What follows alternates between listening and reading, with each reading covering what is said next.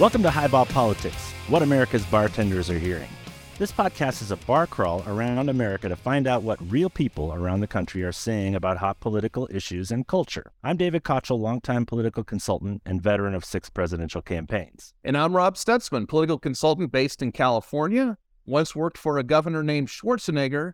But more than that, Kochel and I are best friends and have drank together in a lot of bars across this glorious country. More than I can count. That's right, Rob. Each week, we'll interview a bartender in a different U.S. city and state to find out what people there really care about when it comes to politics and culture. Why bartenders? Because bartenders have the pulse of their patrons and therefore the pulse of America, real America. When Kochel and I fly into a city to work and we want to know what's on people's minds about politics, culture, and pocketbooks, we do the only sensible thing and find a bartender. And to kick things off, we'll find out what drink the locals are ordering, get the recipe, and knock back a few while we chat with our guest. You can find the recipe for each week's cocktail in the show notes. And I can tell you, some of these will be amazing. If you decide to make this week's signature cocktail at home, please share a pic on Instagram or tweet about it with the hashtag HighballPodcast. And if you're a bartender or you'd like to nominate your favorite bartender to be on our podcast, please email us at highballpolitics@gmail.com with the name of the bartender and the bar and why they'd be perfect for our show. Today, we're talking with Len Boris, who bartends at the Mill Tasting Room for Dad's Hat Rye in Bristol, Pennsylvania. And also joining Len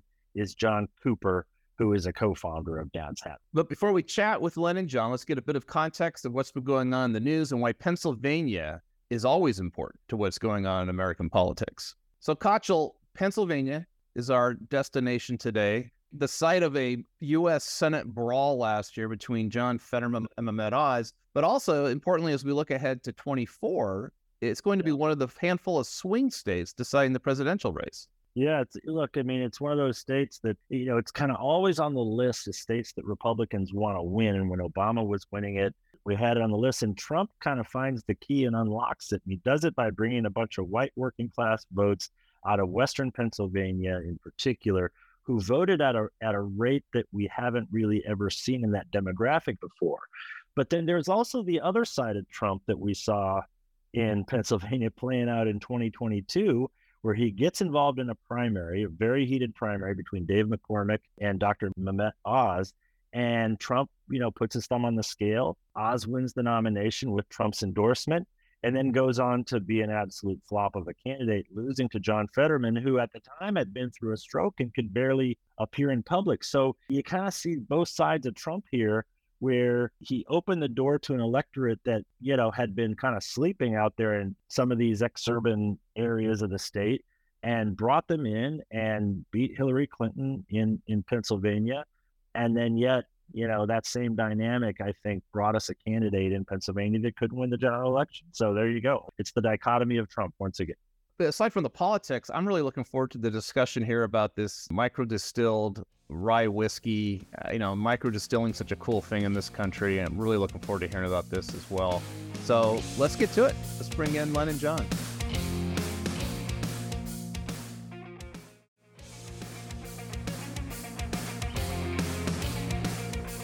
So it's exciting this week to welcome to the show 2 guests. First is John Cooper, the co-founder of Dad's Hat Rye in Bristol, Pennsylvania, and then also the marketing director and chief mixologist in the tasting room, the Mill Tasting Room in Bristol, Pennsylvania, where they pour this fine whiskey, and that is Len Boris. John and Len, welcome to Highball Politics. Oh, happy to be here. Thank you. Thank you so much for having us. So, John, let's start with you. Tell us about Dad's Hat Rye and how it got started there in Bristol, Pennsylvania. Well, Dad's Hat was started back in 2011. We actually began distilling our whiskey back then. It was a concept that came about between myself and a good dear friend of mine, Herman Mihalich. We were fraternity brothers at the University of Pennsylvania back in the 70s. We stayed buddies for a long period of time. Throughout all that time, went out and had full business careers, and then looked at this as a secondary opportunity. One of the things that we wanted to do is we wanted to bring rye whiskey back to its original birthplace, which was the state of Pennsylvania. Pre-Prohibition, Pennsylvania was the largest producer of rye whiskey in the world. It was world renowned for the quality and style of its whiskey. Pennsylvania rye is very distinct and very different from Canadian rye, Indiana rye, Kentucky ryes. It all has to do with the mash bill and it has to do with how this whiskey is distilled. We did an enormous amount of research into historic mash bills. We settled on one. We use 80% rye grain, 5% rye malt, and 15% barley malt. There's absolutely no corn in our whiskey. There's no wheat in our whiskey. And we do it with a sweet mash, not a sour mash. It's double distilled, and then, of course, aged in charred American white oak barrels. You get a very distinct mouthfeel off it. You get all the characteristic rye spice, but you have a distinct malt flavor in our whiskey that's very different from the Kentucky style and from the Indiana style and also from the Canadian style. We have been told by industry pundits that we are the true representation of what pre-Prohibition Pennsylvania style rye whiskey actually tastes like, and we take great pride in that. Let's geek out on this for a moment for the whiskey geeks that will be listening in, hopefully. So you're not chasing like current market, or I mean, I think we're all familiar with a lot of these whiskeys that get tricked up with their barrel finishes and whatever. You're reestablishing tradition and history, and it's finding acceptance in the marketplace. Yes, it is. Listen, we produce predominantly two styles of rye. We produce what we call a classic rye, which is a 90 proof rye, which is a combination of small barrel aging and large barrel aging. That's our flagship product. We also do a straight rye, which is a 95 proof, which is on average over 5 years old. That's our green label straight. And then in addition to that, we have an annual bottled and bond, but we also do some finishes. I'm glad you used the word geek out on this because we have been identified as a whiskey geek's whiskey. People that know whiskey know Dad's Hat. They will go out of their way to find Dad's Hat. All of our ryes are all rated over 90 points, which is something that we're proud of. It's also extremely rare. One of the cool things about us is the consistency. Our whiskey is extremely consistent for a small batch rye, and it starts with our grain. We have a relationship with a local farm. We get all of our rye grain from one farm in Bucks County, Pennsylvania. And that farm was an original William Penn land grant farm. So that farm has been in the same family since William Penn founded the colony of Pennsylvania. They have fields dedicated to us, and they work with us in terms of when to harvest, how to store, how to clean. So we're making really, really good whiskey. That sounds like a pillar of consistency, and I'm sure that's what a lot of your patrons are looking for. So, Len, let's go to you real quick. You're the mixologist, you're tending bar there. Tell us a little bit about the mill tasting room. We like to give people kind of a mental picture of the place where you're interacting with patrons, what they're seeing, what they're doing. Tell us about the tasting room. So our Mill Street tasting room is our spot that you can try Dad's Hat whiskey, but it's also an area where you can have cocktails made with our product, but also other Pennsylvania products. We have other whiskeys, other rum, gin, vodkas from the great state of Pennsylvania with beer and wine as well on the menu there. So you have our classic cocktails, but also a showcase of some other local products as well. So we're open predominantly on the weekends, Thursday through Sunday. We're right down on the waterfront in Bristol, which is a really nice historic area on Mill Street. This area has really grown on a renaissance in the last 10 years with a lot of development, restaurants. There's a theater down here. The town itself does a lot of different events, especially in the spring and summer, where they'll shut down the street and invite different vendors to come in. And it really just boosts the overall kind of vibe of the town, where you have people coming in, learning about the history of Bristol, but also getting to taste these different products, whether it's Dad's Hat whiskey, whether it's some of the other breweries and distillers in the area. So Bristol's kind of a small town, what, 10, 12,000 people, something like that. Maybe it's a little bigger now. Is it in Bucks County? It is southeastern portion of Bucks County, right bordering on right outside of Philadelphia. We have a lot of people that are sort of migrating out of Philadelphia, looking for a little bit more of a small town feel to start either their family or their life together. So you have some young professionals in the town. You also have some people that have grown up in Bristol and lived in Bristol all their life. We'll get into Bucks County a little bit because it comes up in, for Political Junk, it's kind of an important kind of. Before we do that, we definitely want to feature your signature cocktail.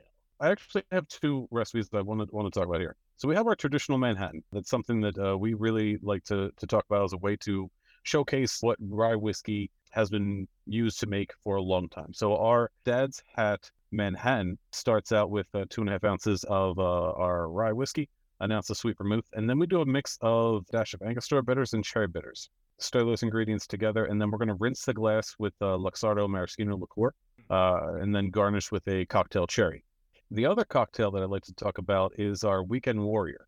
Now, a lot of people think that rye whiskey is just going to be your classic cocktails, your old fashions, your Manhattans, things like that. It doesn't have to be, though. You can utilize rye whiskey in a lot of different cocktails. This one that we have today, the Weekend Warrior, uses rye whiskey, 1.5 ounces of it, and then 3/4 of an ounce of a honey simple syrup, 1-to-1 honey and warm water, and then 3/4 ounce of lemon juice. You're going to mix that with 5 mint leaves that you're just going to smack. You're not going to muddle them. Shake that together, strain it, and top it with a little bit of half and half iced tea and lemonade. So it's a nice summertime drink that is really refreshing and can showcase that rye whiskey is not just about the liquor-forward classic cocktails. It can be something easy drinking, refreshing for the summertime. I love the sound of that. Hey, quick question on the Manhattan. Serve it up or over, or do patrons choose? It's served up. If somebody wants it on the rocks, they can be, but we're stirring it, so it's going to be chilled, and we're going to be serving the coupe glass with the stem. So you're going to be fine if you just have it up, and usually it's done before it's going to get warm anyway. Yeah, that's what I find to be the case. Yeah. Len, I want to come back and talk about Bristol some more. It's a town that's had some revitalization. Sounds like a very cool place. We like to educate people about places in America that may be off their radar. So talk more about what's happened in Bristol for the last several years. And then the people that are moving there, what kind of professions are they in? And people that have been there their whole lives, what do they do for a living? We see a real wide variety of people coming in. It's not one specific type of profession or anything like that. You have people that are working in manufacturing. Some tech jobs have come into the town. So you have some young professionals that are not only just working in manufacturing, but also in tech. And then you have, in addition to that, the hospitality jobs. So you have bars, distilleries, breweries, you have theater, you have a well-rounded demographic of people and career paths. So I want to widen the aperture a bit here, because we're going to go into the politics and policy section a little bit. I mentioned Bucks County earlier, known to political junkies as a real swing county over the past several election cycles. Obviously, Pennsylvania has been huge in our politics the last several years because we've seen it kind of swing back and forth. It's one of the states that Donald Trump won in 2016. That was a surprise to everybody. It was really one of those hard states for a Republican presidential candidate to win.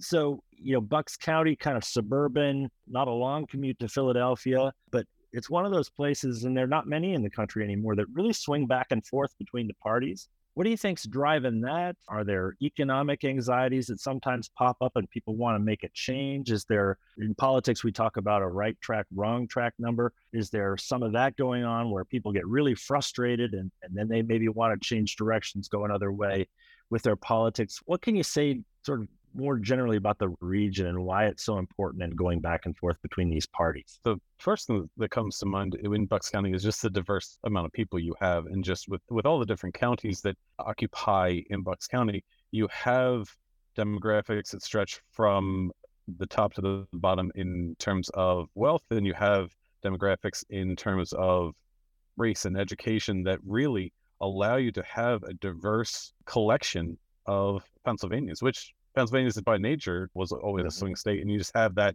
even more of a microcosm in just Bucks County itself. Now, is there an issue or one way or another that kind of pushes people one way? I don't see a specific issue. To me, what I see is different levels of excitement, where in some cycles you see people that are really getting up for a particular candidate that is speaking to them.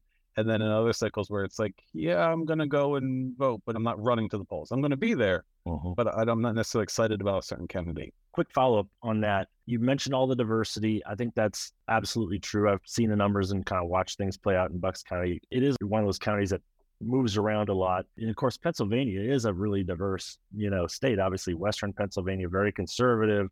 Rural precincts that went really huge for Trump in the last two cycles. Then you've got big urban centers like Pittsburgh and Philly that are really blue. What are the local politics there like? I mean, I know you just had in Philly, you had a big election with the prosecutor, people kind of coming at them. You see a lot of crime and all that sort of thing. Locally, are we talking about just, economic development and jobs and kind of the normal standard fare, or are there other bigger things that are popping up? I think there are people that would love for that to be what politics is. Would love for politics to be a discussion about the best way to simulate education, the best way to fight crime. And I think what I've seen most of all is a frustration when it sort of gets away from that. And when you get into the different social issues, that's when people sort of don't want to talk about it anymore, and they get to things that they see as right and wrong versus a my opinion, your opinion conversation. And I think that there are a lot of people that would love to see politics get back to a lot more of services that could help and the ways that government can help people, and not just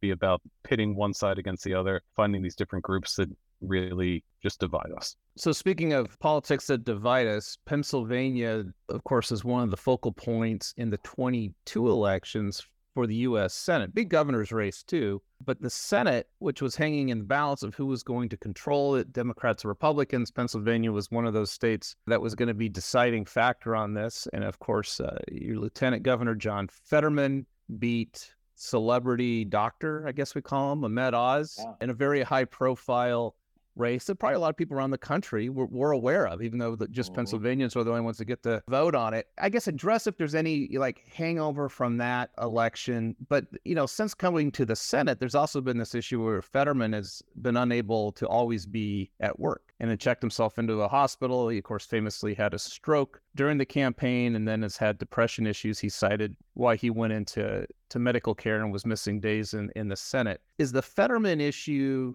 something people are talking about? And if so, where do people fall? Do we be sympathetic and give him wide berth, or is he not doing his job? I think when we were going through the election, you had kind of two main specific issues to each candidate. You had Fetterman with the health concerns, and you had Oz with not really being a Pennsylvanian. And I feel like the people that were against Fetterman's health issues and felt that was too big of an issue are the same people now that you see that are citing him as a concern. I don't see much of it, but that's where I think people that have gone down this path the ones that are supporting Fetterman have said, okay, give him the benefit of the doubt and see what happens now. And you're starting to see some of his activity in the Senate where it's like, okay, this is what we were hoping to get. But the people that were for Oz in the beginning are like, oh, this is the I told you so's. Yeah, so everyone's predominantly still wearing their team colors on this issue. Yeah, absolutely. Or in this case, they're team hoodies. Len, where do you fall on the hoodie in the Senate as it relates to the decorum that we like to see among our national leaders? Which Fetterman has made famous, we should add. Yeah. As somebody who used to wear a suit and had to wear a button down every day and now gets to wear hoodies, I support it. I support being comfortable at work. There's some days where maybe you put the suit on, but I don't think it needs to be every day. We haven't actually interviewed anyone pouring drinks in a tasting room yet. Mostly we've been focused on kind of neighborhood bars where you do see a lot of repeat patrons. I guess we've had some bars where you've got a lot of business travel and that sort of thing. I wonder if you go to a bar once a week or twice a week, maybe you're not quite Norm from Cheers, but you're going to the same place, you get real comfortable and you can talk about things like this. One day the topic might be, the Eagles may be lost on Sunday. Everybody's talking about that. But then the next day, you go to talking about the mayor and what he did or what they did.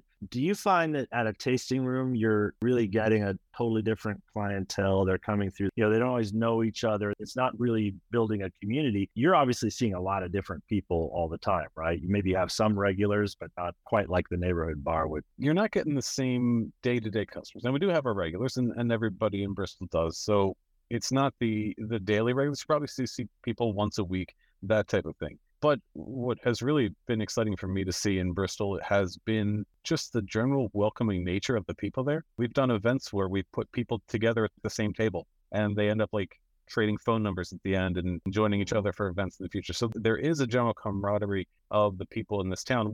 We are a tasting room, but if you were walking down the street, we would look like a bar just like anybody else. We try to make it a familiar, comfortable atmosphere that, yes, specializes in one specific whiskey, and we're definitely not shy about our affiliation with Dad's Hat. That's the whole point of opening the tasting room, but it would look like a normal bar. It's anyone that's coming down the street. Especially in a state like Pennsylvania, which will be critical to determining who the next president is, and Bucks County being critical to determining what Pennsylvania is going to determine. What is your sense from people coming through of how they're feeling about the president? And maybe if it's just small little clues you may pick up beyond just explicit conversations, but is there a general sense of sentiment that you pick up regarding Biden? I think that you have a lot of people that went from seeing the previous president on the news every single day. You couldn't go a day without hearing a soundbite. You couldn't go a day without hearing something that President Trump was doing, to now not seeing as much from President Biden. So there is this wonder about, okay, what's going on? Is there news to be made? Is there something happening? And then you have also a lot of people that were maybe introduced to politics, and maybe on the Democratic side, maybe they introduced to politics, maybe they were first initially kind of excited by President Obama, and they were brought into politics by him, and then they don't see as much from President Biden as they did from President Obama. So you have a little bit of that, like, wishing you had somebody that was more vocal, more out there, more inspiring. But I think you hear the same things you were hearing before the election. I don't see much of people like changing their mind about Biden. People that were for him knew what they were voting for and kind of see it there.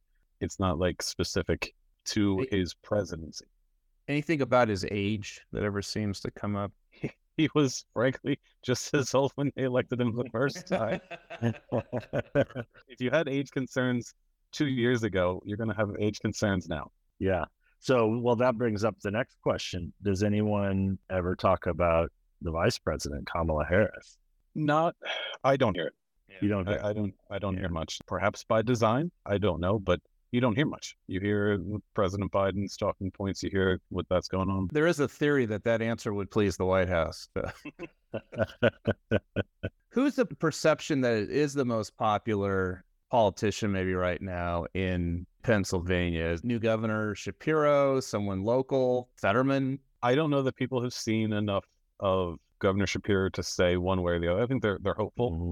Obviously, the election was pretty much a landslide. So you have a lot of people that are looking forward to seeing what he can do and hopeful about it. But I don't know that there is a specific politician that I would say is the most popular. There's certainly room for Governor Shapiro to run and take that mantle. It's right in front of him. So I'm in Iowa right now, guys. It's my home state. I live in Colorado now, but I'm going to be here all week. And it's absolutely crawling with presidential candidates right now. Ron DeSantis is here today, was here yesterday. Donald Trump will be here tomorrow and the day after that.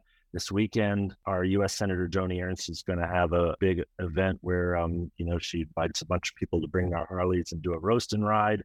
And there'll be 8 presidential candidates there. So where I am right now, we are just absolutely inundated with presidential candidates, but also ads all the time. Is anybody talking about the 2024 election now in Pennsylvania, or is that just still too far off and nobody's really engaged with it? I don't hear much yet. I still think people are kind of in your own world. I mean, it's really difficult to be still someone undecided with the last 6-8 years of political landscape. You've decided at some point where you're going to be, and I think people are just sort of in their zones on their team, and they're waiting for the next time to do that. But with the Senate election last year, there was such a burnout on that. Yeah. We're still in recovery mode, waiting and hopefully trying to push the next election cycle down as far as you can. Well, I'm glad that the voters of Pennsylvania are getting a little bit of a reprieve, because if you turn on a TV here in Iowa, where I am, it is, I think we're probably $20 million into the advertising here. And that's in a state that, boasts only about 3 million people and 180,000 caucus goers. So the amount of money that's being spent here is crazy. And I'm sure that anyone visiting from Pennsylvania, maybe they come in for the state fair this summer, that they're going to see it'd be like walking on the moon. It's nothing like you're going to see anywhere else in the country right now. That's what Pennsylvania's in for next November in the general. Right. Absolutely. You will get plenty of advertising. A couple more months. They got a couple more months to hold off before every commercial is an ad. It does allow us to talk about other things. You got a Senate race up again next year. Looks like you might have a returning candidate, Dave McCormick, who looks to be running for that nomination. I'm assuming nobody's talking about that. On the Republican side. On the Republican side, yeah. Nothing yet. No, we're still a ways away from that. You have people that talk about the presidential election way before you're going to have the Senate election. That's a month or two beforehand. Count your blessings. It does allow us to talk about other things. It allows us to get back to some of those other issues that aren't necessarily one political side or the other. It allows us to talk about the jobs in our state and things like that, things that we can do to improve everyday working people's lives. So, Len, let's pivot to kind of a fun feature we have every week, which is where we ask our guest bartender, mixologist, to share a cocktail recipe to be named after a prominent politician from your state. So in honor of the aforementioned Senate race from last year between Fetterman and Oz, we've asked you to come up with a couple recipes. So lay on us the Fetterman and the Oz, what you've got cooked up for us. Sure. So both of these cocktails are riffs on some other classic cocktails. First off, we have a riff on an alter ego that we're calling a body double, which is our John Fetterman cocktail. It's going to be an ounce and a half of Dad's Hat Rye. Use 3/4 ounce of Chinar, which is a Amaro made from artichokes, and 3/4 ounces of a chili liqueur. I'm going to do 2 dashes of chocolate bitters. Stir those together, strain them, and garnish it with a expressed orange peel. So you have some spice underlying from the rye whiskey. You have some of that bitterness from the Amaro, and you have a little bit of the sweet chocolate spice mixing together. Sort of a Black Manhattan riff there with a little bit of spice. And somehow you got to serve that then in a glass with a hoodie on it. The required uniform to drink it. That's right. And then the Oz cocktail we have is a Bouquet riff. So Bouquets are usually made with rye and cognac. We're going to make this one with 3/4 ounce of Dad's Hat Rye and 3/4 ounces of Laird's apple brandy. The rest of the recipe is a 1/2 ounce of sweet vermouth, 1/4 ounce of Benedictine, 2 dashes of Peychaud bitters, 2 dashes of lavender bitters. Stir it together, strain it, and garnish it with a lemon peel. So what we're doing differently here is we're using apple brandy from Laird's, which is the oldest distillery in the country, deep roots in New Jersey. There you go.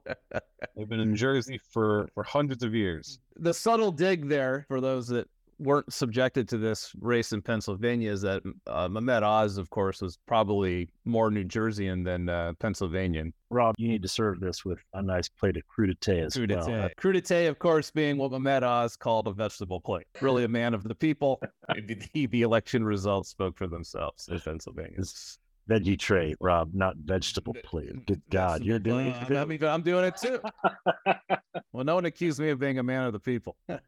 Let's bring John back in, our co-founder. Before we depart, John, tell us about where people can find Dad's Hat other than the tasting room in Bristol. Well, Dad's Hat is distributed now in 23 states in the United States, pretty much all up and down the East Coast. We completely cover the West Coast, except for Oregon. We have California and Washington State. We're available in the upper Midwest. We actually are available in Kentucky. Oh, right at the heart of bourbon. Oh, yeah. Now available in Louisiana, Missouri, Nevada. And then for the state that you won't find us readily available, we're not actively distributing, we're available from virtually every online retail house. Seelbach, there's several organizations out of California, several out of New York, a couple out of Washington, D.C. that sell us in their online stores. Seelbach, by the way, they do an excellent job. Anyone that wants to look for that, Seelbach. They actually do single barrels. Seelbach buys single barrels from us, and then they will sell those at cast strength. Oh, that's great. That means an ice cube for you, Kachel, if you're doing cast strength. Hey, I got about 6 of them in my freezer right now, just waiting to come out. So I'll get my bottle of Dad's Hat and get working on these cocktails. Well, gentlemen, thank you for joining us today. The reason we do this pod is to have fun and actually to find people like both of you. So thank you for teaching us something about your place in the country in this part of Pennsylvania, and also about your amazing spirit that you're distilling that's returning rye drinkers to the roots of pre-Prohibition era rye whiskey. That's just an outstanding story. Thank you. Appreciate the opportunity.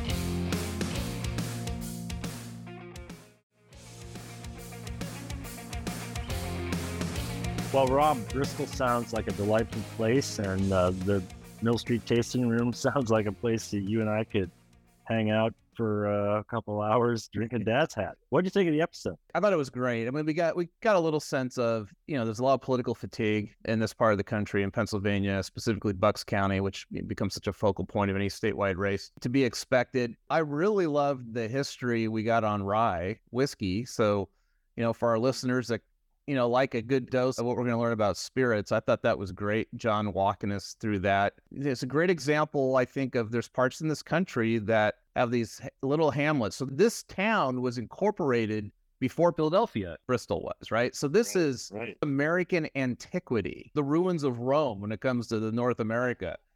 And yet this town is revitalized. It's hitting all types of top 10 lists for, great small towns. There's a food scene there. And then there's, small businessmen with vision that want to do something artisan that are contributing to local culture and economy as well. I thought it was a great way to learn about someplace in the country most of us would drive by. Yeah, I love that too, Rob. And I think, the fact that they can go back and do the kind of pre-prohibition take on rye is not only something just fun to talk about, but I'm sure it's great to drink. I'm going to go online and get a bottle and try a couple of these cocktails out this weekend. I favor rye, and so I'm excited to get a bottle. Let's come back and do a little post-salute here in the weeks ahead on our Dad's Hat recipes. All right. Well, that's it for this episode of Highball Politics. Thank you for giving us a shot, and the pun is intended. Please join us next week as we pull up a bar stool in another politically, culturally important state in this great land and interview a bartender there and find out what the locals are drinking, saying, especially about politics as the primary season heats up. Until then, cheers, Kochel. Cheers, Rob. Highball Politics is a podcast presentation of Highball Media. Executive producers are David Kochel and me, Rob Stutzman. Our producer is Miranda Perrin. Please send your bartender nominations and any questions to highballpolitics@gmail.com. And find us on social media. We're at Highball Podcast on Twitter and Instagram. And if you were brave enough to make this week's signature cocktail, please remember to tag your pics of this week's with the hashtag Highball Podcast. And if you want to support our show, please subscribe to Highball Politics wherever you get your podcasts. Leave us a 5-star review, and please share this episode with your friends. Thanks for listening. We'll see you next week.